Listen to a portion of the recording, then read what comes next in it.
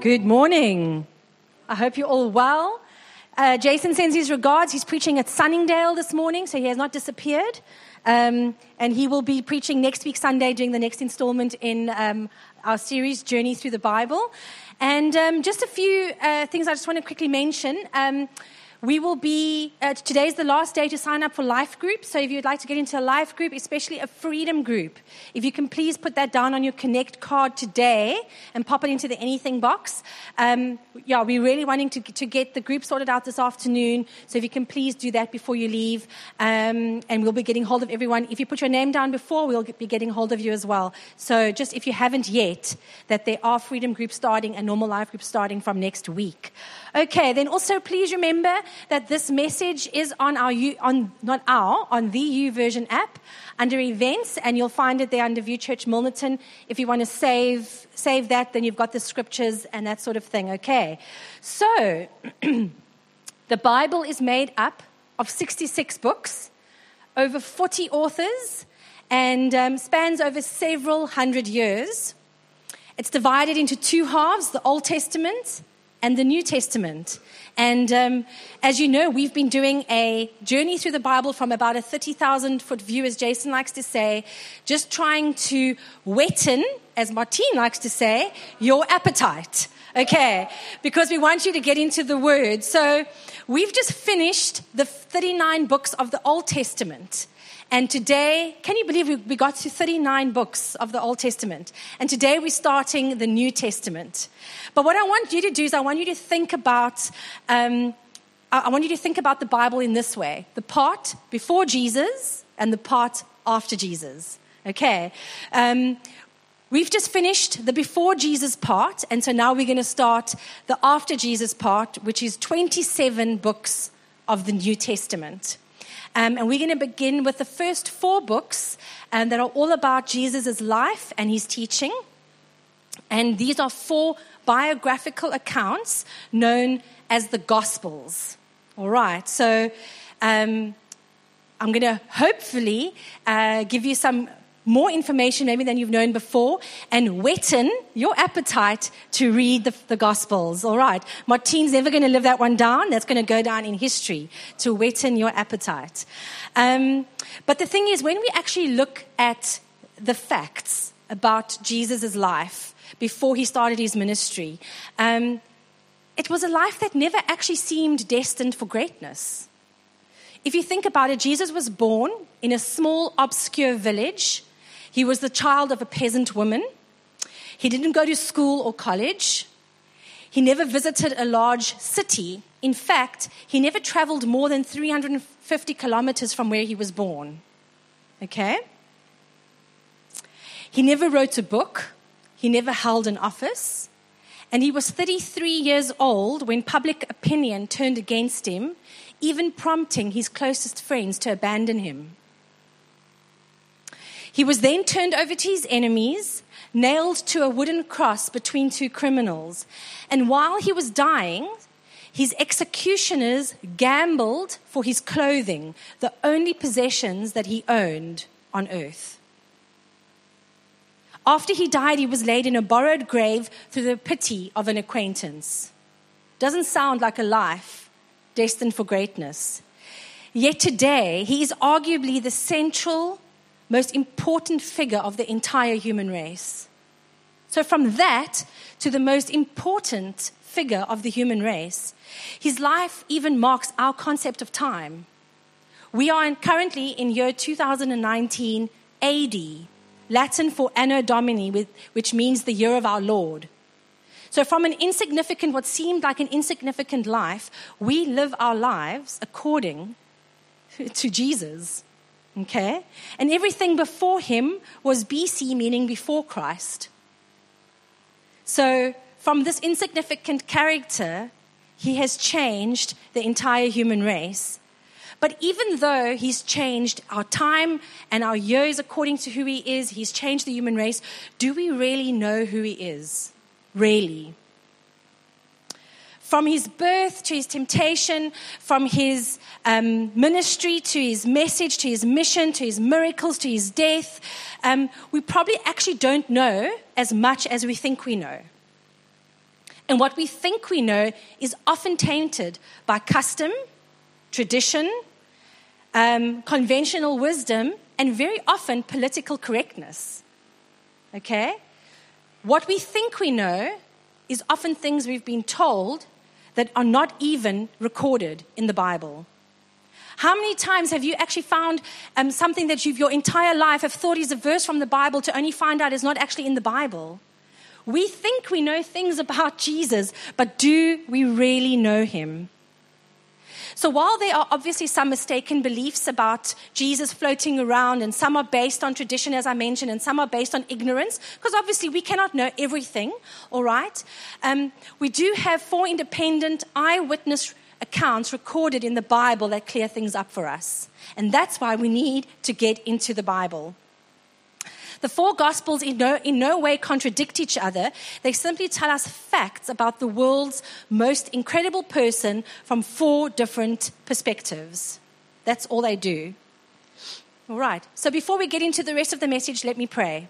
Father, I just want to commit this morning to you. I want to commit the message to you and pray that what I share this morning will be something that will help us to not only know more about who your Son is, Jesus, but will actually encourage us and excite us to get into your word. So I pray this morning that you would use me to share this amazing story of your Son, Jesus. We pray this in Jesus' name. Amen.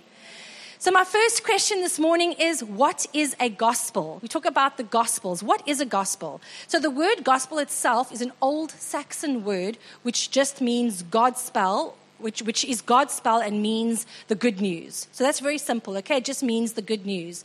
And that is what lies at the heart of the person and the work of Jesus. The heart of that good news is that through Jesus, we can experience forgiveness of our sins and enter into an authentic, life-giving, personal, dynamic relationship with God. There are for the 4 Gospels, as I mentioned, and they are Matthew, Mark, Luke, and John. And I don't know about you, but there was a time in my life where I assumed that I knew who those 4 people were and what their stories were. And I'm hoping today that I'm going to be able to expand your mind as to these 4 authors of the Gospels. Now, the first 3 Gospels, Matthew, Mark, and Luke, are very similar and contain a lot of common material. So we refer to those 3 Gospels as the synoptic Gospels, which basically just means similar in content, order, and statement, okay? And so they're all 4 the Gospels, but those are the synoptic Gospels because they're similar, and then John is slightly different. And then the question that we can ask ourselves is, why are there 4 Gospels, okay? Why was one not good enough? Why are there 4? So think about it. It's one story, but from 4 perspectives. Okay?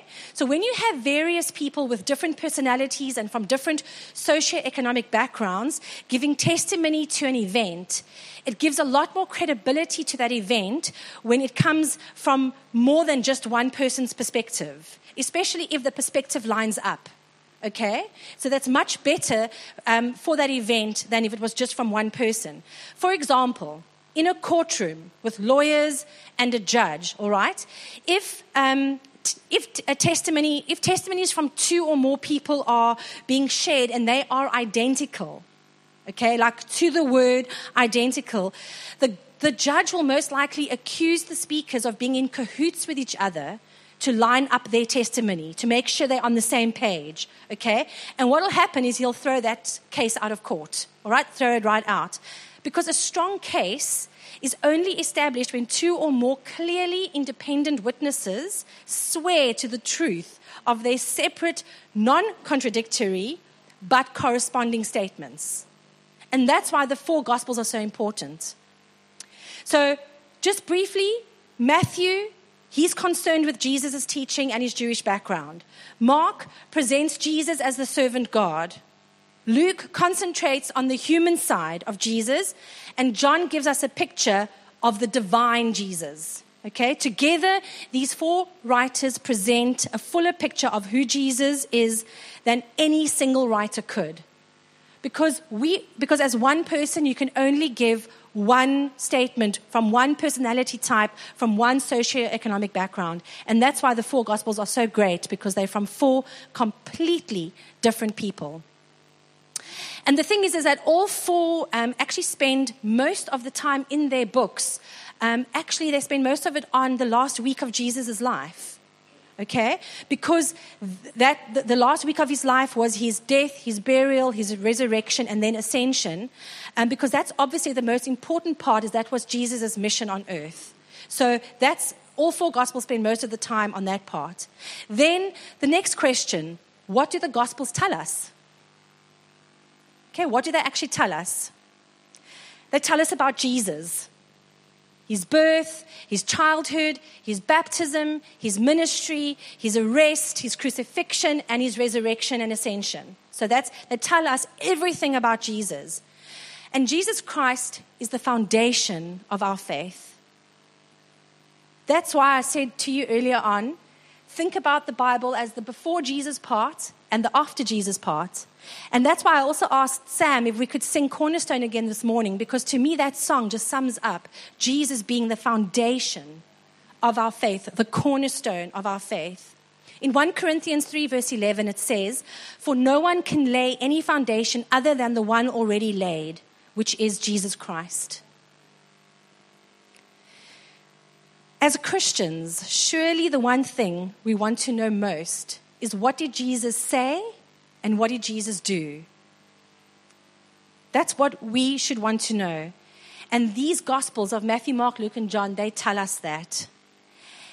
And just a side note, for those of you that maybe, you don't have to admit it, but in case you're wondering, what is that red writing in the Bible? The red writing is what Jesus said.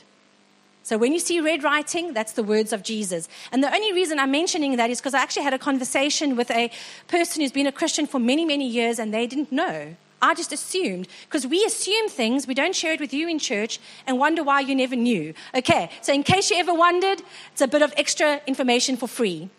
Okay, so as we know, the Jews waited for a long time for this promised leader, this promised savior, this promised king that had been foretold from the prophets years before. This was promised to the Jews, that he was going to come and he was going to rescue them from the Roman oppressors. He was going to establish a new kingdom. He was going to become their king. He was going to rule the world with justice. This is what the Jews believed and were hoping for, and was prophesied. So this is what they were looking out for. But do you know that most Jews actually overlooked prophecies that also spoke of the suffering servant who was going to be rejected and killed? And don't we often do that? We often look at the Bible and take what we want and don't read the rest because that's not what we want to hear, you know? And I think that they did that. They overlooked the point that Jesus was actually going to be a suffering servant. It says in Isaiah 53 verse 3, he was despised and rejected, a man of sorrows, acquainted with deepest grief. We turned our backs on him and looked the other way. He was despised and we did not care. And that's why it's so important for us to read our Bible, so that we don't become disillusioned with God when he doesn't quite fit the picture that we want. If we read everything, not in a year or 2 years, we're not all capable of doing that, but if we get to know our Bible, then at least we can have a full, accurate picture of who God is and what he says and what he's promised. And maybe we even realize that some of the things we've believed are not even in the Bible. So what I want to do now is I actually want to briefly touch on the 4 books, Matthew, Mark, Luke, and John, and just give you some idea of who the authors were, what their main theme of the book was, and hopefully you'll leave here this morning excited to go and read some more about the Gospels. Okay, so the first one we're going to look at is Matthew.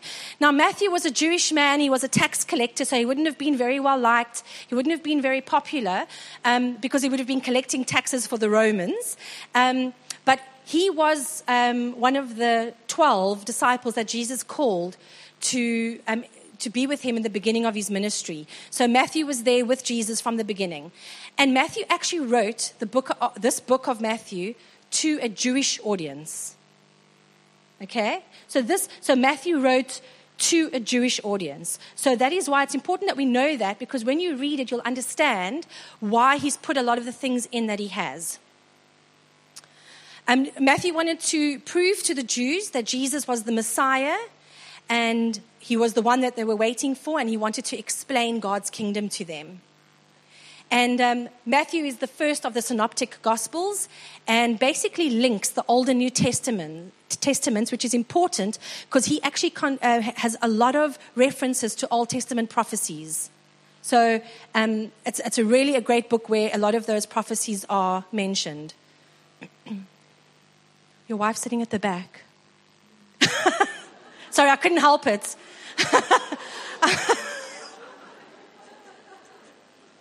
Okay. I'm going to get very distracted in this message. Hopefully everyone else is sitting next to their spouse. Okay. I saw you looking around. That's why I thought I would tell you.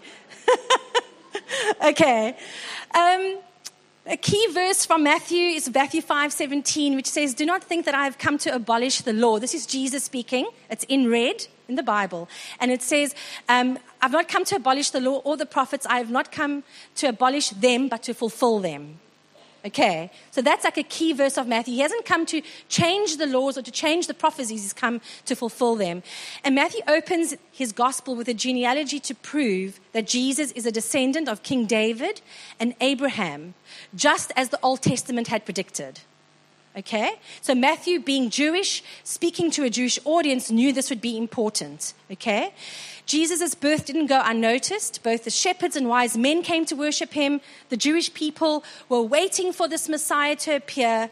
However, after Jesus is born, the Jews don't recognize him as their Messiah because they were looking for a different kind of king. They were ignoring some of the very obvious Old Testament prophecies. When we look at the first 17 verses of Matthew, we meet 46 people whose lifetime spanned 2,000 years. Now, all of these people that he mentions are ancestors or were ancestors of Jesus, and they vary considerably in personality, spirituality, and experience. Okay? And this is actually very encouraging for me to realize that even the descendants of Jesus were all very different. They were not all great people. They were not all amazing. They made up of, some were like heroes of faith, like Abraham, Isaac, Ruth, and King David. Some had very shady reputations, like Tamar and Rahab, okay? Many were very ordinary, people that you probably wouldn't even know or heard of before, like Hezron, Ram, Nashon, and Akim. And others were evil, like Manasseh and Abijah. They were evil, but they were all part of the descendants of Jesus. God's work in history is not limited by human failures or sins. It's not limited. And he works through ordinary people to bring his son into the world. And I want to encourage you this morning. If you think, you know what, Susan, I have such a bad past. Yesterday I did this, this, and this. I'll never be able to be used by God. God is saying that all these people were part of Jesus' descendants, of his ancestors. How can we say we're not good enough to do what Jesus has asked us to do? How can we say that we'll never amount to anything in God's kingdom when evil people like Manasseh were part of his genealogy, that they were actually all part, because God is not limited or restricted by our human failures or sins. He uses us if we are willing, if we are open, if we are willing to change the things that God reveals to us that we need to change. He uses all of us. If we think we need to be so perfect and so right, we will never be used. Okay, so God wants to use you. He really, really does. These gospel accounts that are going to come up are found only in Matthew, all right? And I'm going to tell you why this is important in a moment. But if you just look at the list, Joseph's dream is the only one mentioned in Matthew. The visit of the wise men, the escape to Egypt, the slaughter of the children by Herod, the death of Judas, the dream of Pilate's wife, the other resurrections, the bribery, the baptism, emphasis on the Great Commission. So these special events are recorded by Matthew only and are not mentioned in any of the other Gospels. And it's likely that he did this because he was communicating the gospel to a Jewish audience. And 5 of these cases that are, I've put a yellow asterisk next to them, are actually fulfillments of Old Testament prophecies. And that's why it would have been important to Matthew to put them into this book, because his audience was Jewish. So it would have been important for him to mention this, and the other ones that don't have an asterisk are mentioned because they would have been of particular interest to the Jews of Matthew's day. And so it's interesting when you realize how each author wrote their book. They would have known that this would have mattered to a Jew. Are these Old Testament prophecies being fulfilled? Yes, they were. In Matthew 3:16-17, we see Jesus' baptism, all right? That he comes out of the water, the heavens were opened, and he saw the Spirit of God descending like a dove and settling on him. And a voice from heaven says, "This is my dearly loved Son who brings me great joy." So in that passage, we see the 3 persons of the Trinity, okay? Where Matthew is actually telling the Jews that Jesus is God. He's actually pointing it out to them that he says that God the Father speaks. If you look at the baptism, God spoke. God the Son got baptized, and God the Holy Spirit descended on him like a dove. So it's one God, but 3 persons. And, this is one of those mysteries of God that I think will always be difficult for our human understanding to comprehend, okay? But Matthew wanted them to know that he was from God and was God. And, Jesus wasn't tempted when things were going well. He wasn't tempted in the temple. He wasn't tempted when he was being baptized. He wasn't tempted when he was healing people. He was tempted in the wilderness, when he was alone, when he was hungry, when he was probably maybe even fearful at some times, when he had nobody else around him. That's when he was tempted. And the reason I want to bring that point to you is because I think so often that is when we are tempted. When we are going through a difficult time in life, when we are lonely, when we are not feeling well, when we are being physically challenged with illness perhaps, or maybe we're trying to make a big life decision, when we are vulnerable is when we are tempted. Do you know when else we are tempted? With things that can cause pride in us. And so Jesus wasn't tempted when things are going well. So don't think for a moment that when you're standing in church with your hands raised and worshiping, I don't know about you, but that's often when I feel the best. And I feel like I can do anything. Nothing is, tomorrow, I'm not going to give into eating chocolates. I'm not going to lose my temper in the traffic. I'm not going to do any of these things because it's so amazing. And then we walk out of here, and what do? Maybe we find ourselves in a vulnerable place, and that's when we're tempted. And so Jesus had 12 disciples, 12 friends, people he spent time with. Don't do life alone. That's when you're most vulnerable. And then the final chapter of Matthew is where he talks about the Great Commission. And as a Christian, this is very important for us. He says in Matthew 28 from verse 19, "Therefore, go and make disciples of all the nations, baptizing them in the name of the Father and the Son and the Holy Spirit. Teach these new disciples to obey all the commands I have given you. And be sure of this, I am with you always, even to the end of the age." Isn't that encouraging? That as we go out and we love on people and we walk with people and we journey with people, Jesus has promised that he is with us until the end of the age. And this is the mission of all Christians. It's for us to be faithful to Jesus by sharing the good news, by walking with others, by teaching his lessons, by obeying his commands. Then we go on to the Gospel of Mark. Now, Mark was a young Jewish man, and he was probably very young when Jesus started his ministry. Mark was not one of the 12 disciples, okay? Mark actually joined the Apostle Paul on his very first missionary journey. So he wasn't one of the 12 disciples, but he was a very good friend of Paul's. And it's actually believed that Mark was very good friends with Peter, who was one of Jesus' disciples, and he was Peter's scribe. And that the book of Mark is actually recordings from the perspective of Peter. Okay, so just to give you some background, that Mark wasn't a disciple, as people often think that he was. And Mark wrote the book for the Christians in Rome. So he wasn't basing his writings on a Jewish audience. He was actually basing his writings to a Roman audience who were Christians.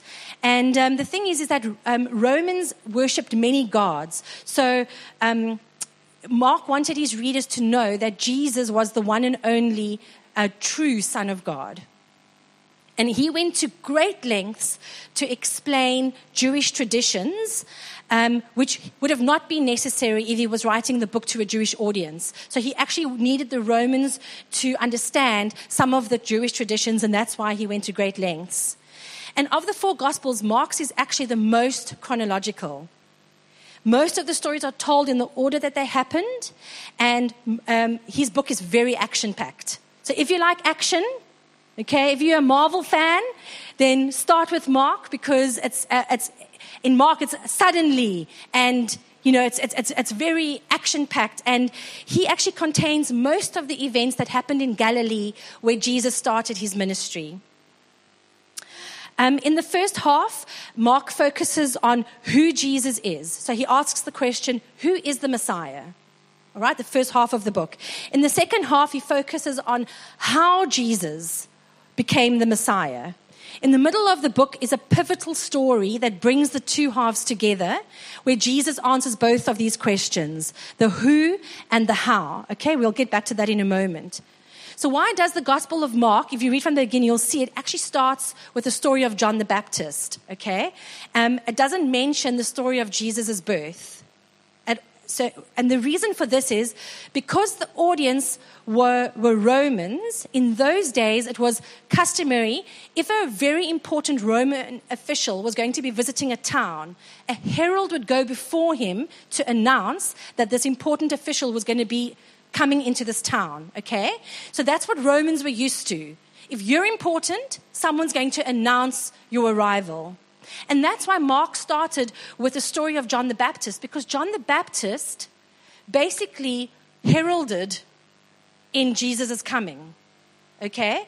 So Mark knew that that would have been more important to the Romans than Jesus' birth, because they would have understood that that means someone important is coming.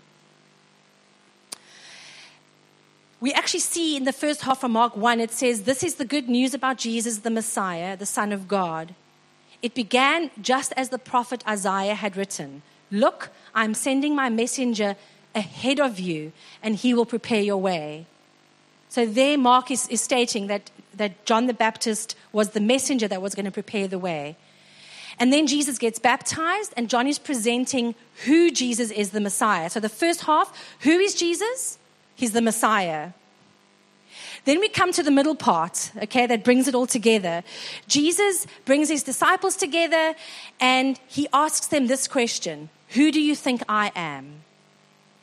And Peter, who loved to jump ahead and have all the answers, he says, you are the Messiah, the Son of God. Because that's what everyone was saying, that's what everyone was thinking. But then something different happens, and Jesus starts to explain to them how he's going to become the Messiah, which we all know was through death, okay? And this is not what they expected to hear. So Jesus says he's going to suffer and die, and then he's going to rule by becoming a servant. And you can imagine to a Jew, it's like, what? But that doesn't make sense. What do you mean you're going to suffer and die? We've just started this ministry, Jesus. Come on. And Peter rebukes him. So in this middle part of Mark, Peter rebukes him and says, and tells Jesus to stop talking that nonsense. You're not going to die. And what is Jesus' response to Peter? He actually says, get behind me, Satan. because he needs the disciples to hear what he's saying. He needs the disciples to understand who he is and how he's going to become the Messiah. So then the second half of the book, Mark starts to explain how. It's the last week of Jesus' life. He goes to Jerusalem. He gets into conflict with the religious leaders. He gets arrested. He's put on trial as someone claiming to be king of the Jews. He's given a crown and a purple robe as kings were given, but it's all a cruel joke. Okay? Because this is not what the Jews were expecting. So Jesus wanted his disciples to know who he was and how it was going to happen, but they were not seeing it. They were not getting it. And it's at this point of Mark that we meet a Roman soldier who is obviously there. He's part of the men who's been beating, Jesus, nailing him to the cross, watching him suffer and die on the cross. And this Roman soldier suddenly seems to get it. And he says, "Surely this is the Son of God." It's crazy that it's one of the enemy who actually seems to get it, okay? That this crucified Jesus is the Messiah, the Savior. And that's the structure of Mark. The book doesn't end there, but it ends very abruptly. So we see on the third day, women go to the tomb. The tomb is empty. The angels tell them to go and tell everybody that Jesus is alive, and they run away fearful, and the book ends. And so obviously, for a lot of people, that was like, you can't just end the book like that. Have you ever watched a movie or read a novel where it just ends and you make up your own ending that would have been better? I think that's what a lot of scribes did. So if you go to the end of the book of Mark, you'll actually see that there is an ending that was placed later. And there's a footnote that actually says that ending was placed later to give the book closure. But did anyone ever think that maybe Mark wanted to end the book that way? Maybe he wanted to end it abruptly. So Mark is a brilliant storyteller, and he knew that people were confused by what Jesus, had said, how it had all worked out. This wasn't making sense. He knew it was startling to people. They were obviously wrestling with this. They were confused. And so I think that maybe Mark wanted to end the book by asking the question, is this crucified Jesus really the Messiah they've been waiting for? You see, because God didn't make us puppets. He made us thinkers. He made us to question. He made us to search. He made us to study. So maybe Mark is saying, I'm not going to spoon feed you. Ask yourself the question, is this the Messiah? And a key verse for Mark is Mark 10, verse 45, that says, "For even the Son of Man did not come to be served, but to serve, and to give his life as a ransom for many." Then we go on to the book of Luke. Now, Luke was a Greek doctor, a historian, and a very good friend and traveling partner of the Apostle Paul. So Luke was not one of the disciples. He was Greek, and he's actually one of the only Gentile authors in the New Testament. And he targeted his book mainly to Gentile Christians. And he wrote the book of Luke and Acts, which you can actually read together. They actually go together, all right?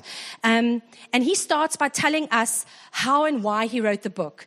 You see, Luke wanted to go back to all the eyewitness accounts of everyone that he knew that had been there, who had seen what Jesus had done. He got testimonies from all these people and put them together because he wanted to produce something that he referred to as an orderly account about the things that had been fulfilled among us.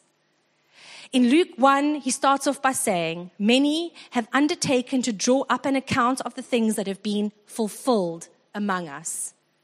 Luke wanted to explain what had been fulfilled. So that word fulfilled shows us why Luke wrote this book. Okay? For him, the story of Jesus is not just ancient history. He wants to show how it's the fulfillment of the covenant story between God and the Israelites. And even bigger than that, he wants to show how it's a story between God and the whole world. Okay, because Jesus didn't only come for the Jews, he came for everybody. So Luke is also the most comprehensive gospel. And if you look at the vocabulary and the wording, the way Luke has written the book, you also realize that it was obviously written by a very well-educated person. All right. He makes frequent references to illnesses and diagnosis. He talks about things in ways that show that he's educated. But the thing is that most of chapters 9 to 18 are not found in any other gospel. So that's why it's so good to read all the Gospels, because you pick up things that are not in some of the others. And from verse 9 to 18, you won't find that in any of the other Gospels. So Luke affirms Jesus' holiness. Okay, he affirms that he affirms that he is the Son of God. But his emphasis in the book of Luke is actually to affirm his humanity, that he is the Son of Man. Okay, he came to earth. Okay, he's God, but he became a man so he could relate to what us as men and women feel, what we experience, temptation, pain, all sorts of things, okay? Luke being a doctor, he obviously was very aware of science and the order of science, and also being a Greek, he would have been a man of detail. So it's no surprise that he begins his book by telling us that he's reporting the facts. Okay, so not just he's reporting stories, he's actually reporting the facts. He would have gone to great lengths to get his stories together. But also what's amazing about Luke is that he was around with the birth of the early church and the growth of the early church. So when you read Acts, you actually see what the church was like, and it's really amazing. From Luke 4, verse 18, this is a quote that Jesus said when he first started his ministry. He says, "The Spirit of the Lord is upon me, for he has anointed me to bring good news to the poor. He has sent me to proclaim that captives will be released, that the blind will see, that the oppressed will be set free, and that the time of the Lord's favor has come." Luke is making the point that Jesus cared about social justice. So as a church, we need to care about social justice. We need to care about the things that Jesus cared about. A key verse for Luke, Luke 19, verse 9, Jesus said to him, "Today salvation has come to this house, because this man too is a son of Abraham. For the Son of Man came to seek and to save the lost." The Son of Man. Then we get into the last book. So Matthew, Mark, and Luke are the synoptic gospels, which means that they are similar. And John is not placed in the synoptic gospels because John was a different kettle of fish, okay? He expressed himself in almost like poetry. He focused on slightly different things in his book. And John was also there from the beginning, okay? John was one of Jesus' disciples. And he was also the longest living disciple. And he often referred to himself as the disciple that Jesus loved the most. Okay? So if ever you're feeling really good about yourself, you can refer to yourself as the Christian that Jesus loves the most, because it seemed that John got away with it. So you can too. All right. John also wrote 1, 2, and 3 John and the book of Revelation. So he really gave a lot into the New Testament. And his main audience were new Christians and non-believing, searching people. So people that were not Christians that were searching. All right. Then over 90% of John's gospel is unique to his book only. 90% of his book. So he doesn't focus on the life of Christ. He's actually focuses on that Jesus was and is the very heaven-sent Son of God. So he uses words that are, more like divine and that sort of thing. And he reveals Jesus' identity in his very first words in the opening statement of his book. He says, "In the beginning, the Word already existed. The Word was with God, and the Word was God. He existed in the beginning with God." I love that. It's one of my favorite books of the Bible. I love the way he expresses who Jesus was and is. And John organized his gospel around 7 signs, which he chose to keep as almost like evidence of who Jesus was. And you can have a look at the 7 signs. It'll be up there. You can take a photograph if you want to. But these signs, John sees these as events, sees these events not just as miracles. He actually sees them as things where, he sees them as miracles and as something that Jesus did, where we can ask the question, who is this man that can do all these things? So John found it really necessary to focus on these 7 signs, changing water into wine, healing the royal official's son, healing the paralyzed man, feeding the 5,000, walking on water, healing the man born blind, raising Lazarus from the dead. Because the thing is, he wants you to ask, who is this man? How can he be the master over quality, changing water to wine, over distance, over time, over quantity, natural laws, misfortune, and death? How can he be the master over those things? John believed that these signs were evidence that Jesus was the Son of God, the Messiah. And a key verse from John is John 20, verse 30 to 31. The disciples saw Jesus do many other miraculous signs in addition to the ones recorded in this book. But these are written so that you may continue to believe that Jesus is the Messiah, the Son of God, and that by believing in him, you will have life by the power of his name.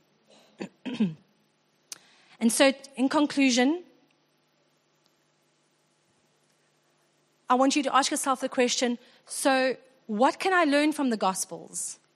Why is it necessary for me to read the Gospels?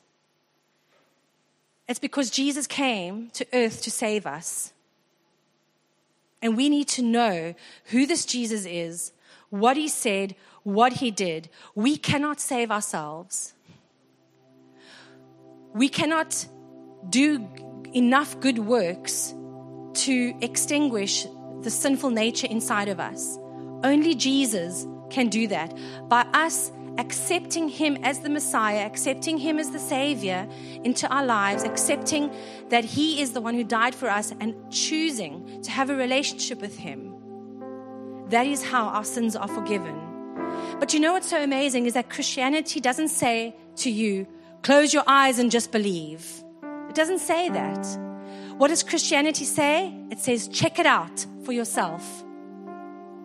Check it out. Read the word. Ask questions. Study the scriptures. Pray. Ask God to guide you. Ask him, check it out for yourself. Because your conclusion about Jesus is a life and death matter. Once you have decided that you're going to study the word, that you're going to take what we have been trying to do here by giving you something to whet your appetite, to go back and to read the word, so that you can investigate, so that you can study the scriptures day after day. In Acts 17, from verse 11, it says, and the people of Berea were more open-minded than those in Thessalonica, and they listened eagerly to Paul's message. They searched the scriptures day after day to see if Paul and Silas were teaching the truth. As a result, many Jews believed, as did many of the prominent Greek women and men. Don't just take my word for it. Don't just take Jason, Moffat, Martine's word. Study for yourself. Hopefully, we are putting something in your hands that say, yes, I want to find out more about those authors, about what they said about Jesus, about what Jesus said. And hopefully, you will know more about this Jesus who loves you, who wants a relationship with you. Can I ask you to close your eyes?